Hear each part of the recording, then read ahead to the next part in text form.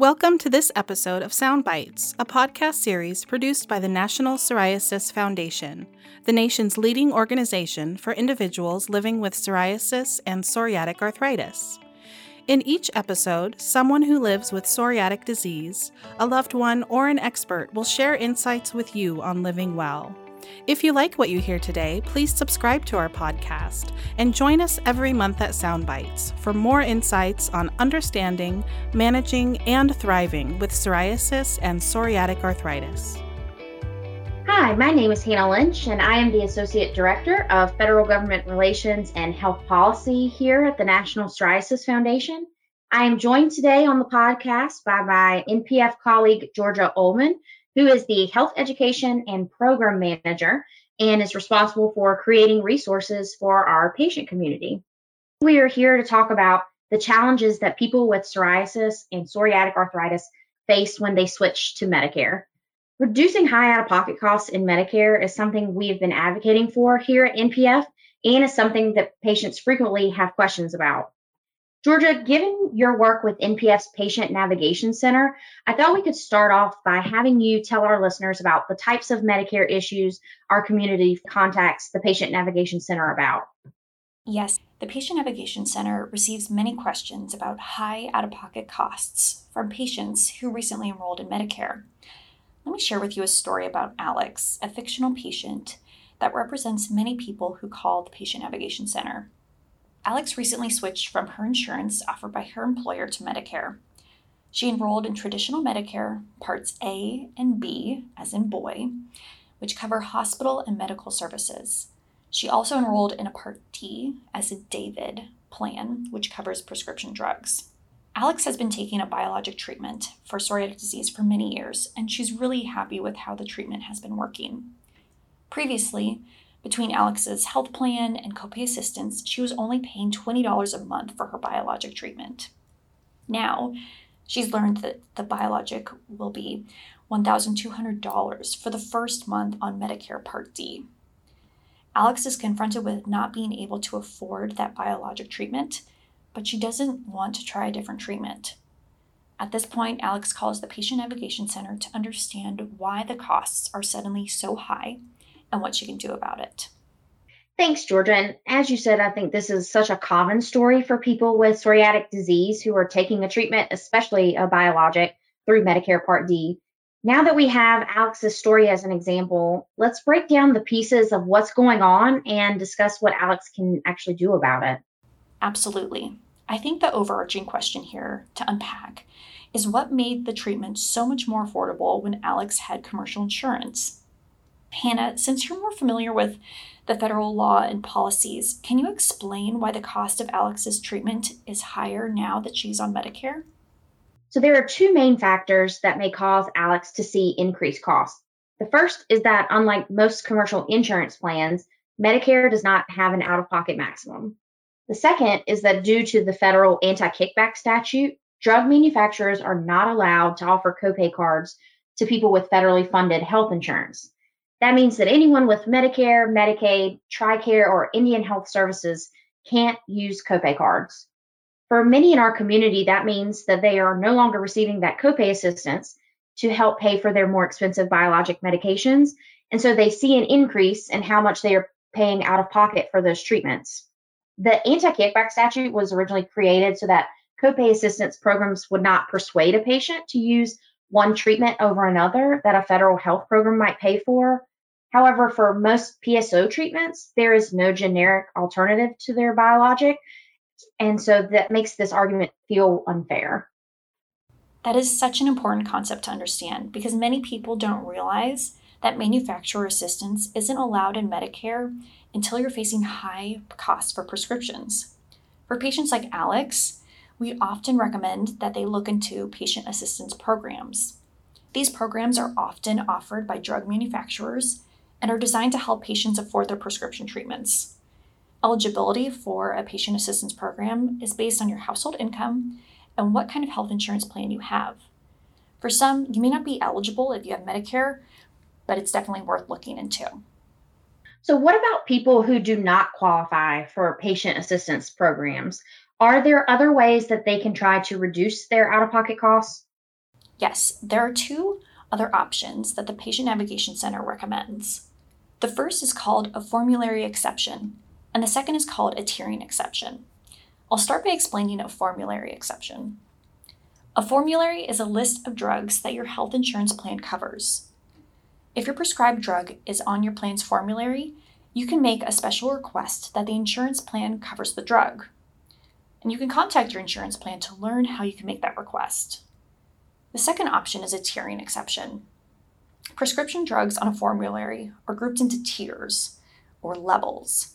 The lowest tier includes generic drugs that cost the least, and the highest tier includes specialty drugs that are the most expensive. Many treatments for psoriatic disease are specialty drugs, and they are in the highest tier. So requesting a tiering exception means that the insurance company could bill your specialty drug at a lower tier and a lower cost.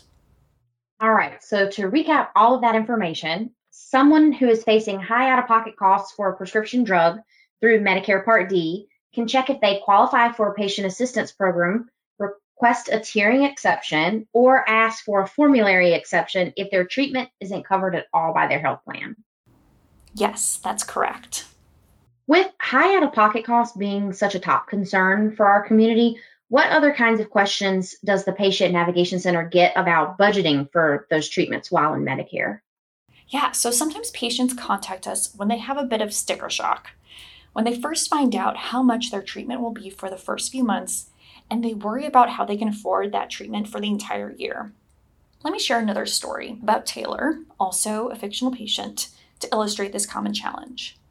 Taylor has had a mild form of psoriasis for many years. He has only been using a topical treatment to manage his psoriasis and has had relatively low out-of-pocket costs.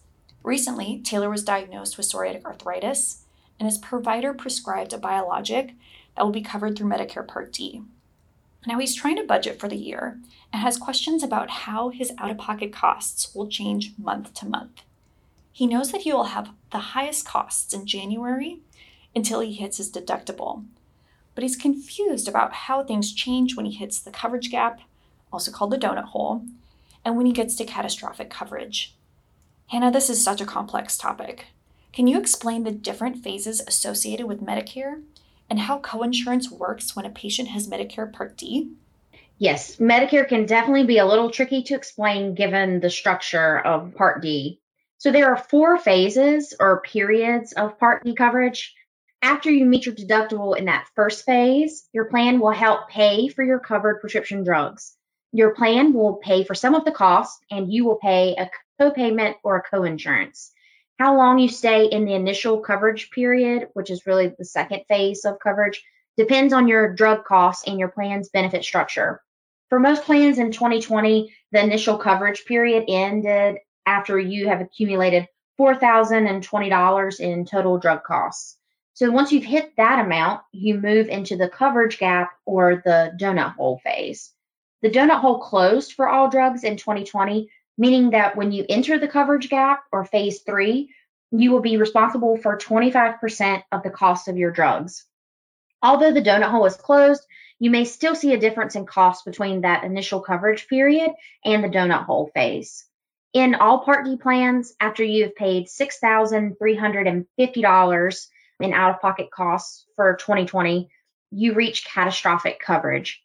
During this period, or phase 4, you pay significantly lower copays or coinsurance for your covered drugs for the remainder of the year. So during catastrophic phase, you will pay 5% of the cost for each of your drugs, or about $3.60 for generics and $8.95 for brand name drugs, whichever is greater. So just to clarify, the donut hole is closing in 2020. Is the donut hole or coverage gap really going away? That is a really great question, and I'm happy to clear this up a little bit. So the coverage gap or the donut hole phase still exists as a phase in Part D coverage. Over time, the donut hole has been, quote, closing because the percentage of a prescription drug a patient is expected to cover during that phase has been getting smaller over the last several years since the implementation of the Affordable Care Act. In 2020, the percentage reached 25%, where it will stay. So going back to Taylor's story, what does this mean for him? In the initial coverage phase, the use of copays typically will make Taylor's cost lower than some of the other phases. Once he moves to the coverage gap, he is responsible for 25% of the cost of the drug. So, for example, if a drug's total cost is $1,000 and you pay your plan's $20 copay during the initial coverage period, you will be responsible for paying $250 or 25% of that $1,000 drug during the coverage gap phase. In the catastrophic phase, which is usually patients that have the highest spend on prescription drugs per year, Taylor will still be responsible for $50, which is now 5% of the $1,000 drug cost. So the amount that Taylor pays for his treatment will change during the year, right? There will be times that he pays more and then less for his treatment, but he's always responsible for paying some part of the treatment costs. Yes, and that is why the creation of an out-of-pocket cap in Medicare Part D is so important. Once a patient is in the catastrophic phase, they are required to continue to pay 5% of the covered drug until the benefit year starts over again. Part D is one of the only health plans without an out-of-pocket maximum. And so that's why capping patients' out-of-pocket costs for Part D would reduce financial burden and help patients adhere to their critical treatments. While putting a limit on how much a patient spends out of pocket, we believe it's also important that that cap comes with a smoothing mechanism, which would allow patients to spread that cost across the year. That way, a patient would not have to pay one large sum all at once out of pocket, but be able to break it up into more affordable payments each month. With the creation of an out-of-pocket cap, along with a smoothing mechanism, our patient Taylor would be able to more accurately budget the cost of his treatment, and our patient Alex would not face such high out-of-pocket costs in the transition from commercial insurance to Medicare, making it easier to maintain their current treatments. Since there is such a need to limit out-of-pocket spending, and Congress has shown interest in passing a cap, Hannah, given your expertise, can you give an update on the current status of legislation moving forward to address this issue? So they do call Congress the deliberative body for a reason, because it does take a little bit longer to have legislation move forward on the federal level. There has been bipartisan support in both chambers for an out-of-pocket cap with a smoothing policy, and all of the recently proposed drug pricing packages from 2019 include a provision on both of these policies. There really was a momentum in Congress last year to pass a big drug pricing bill, but the emergence of COVID-19 totally changed the 2020 legislative landscape. Most bills that were not specifically COVID related have been postponed or not brought up for any discussion right now.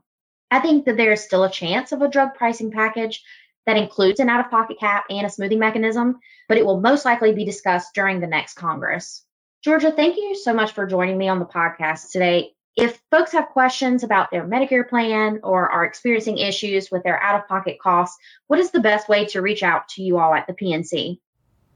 Well, thank you so much for having me, Hannah. Patients and their families are welcome to contact the Patient Navigation Center at 1-800-723-9166 or by email at education@psoriasis.org. Reducing out-of-pocket costs in Medicare continues to be one of NPF's top advocacy priorities. To learn more about our advocacy efforts, visit psoriasis.org/take-action. We hope you enjoyed this episode of Sound Bites for people with psoriasis and psoriatic arthritis. If you or someone you love has ever struggled with psoriatic disease, our hope is that through this series, you'll gain information to help you lead a healthier life and inspire you to look to the future. Please join us in a couple weeks for another inspiring podcast. You can find this or all future episodes of Sound Bites on Apple Podcasts, Spotify, Google Play, and the National Psoriasis Foundation webpage. To learn more about this topic or others, please visit psoriasis.org or contact us with your questions or comments by email at podcast@psoriasis.org.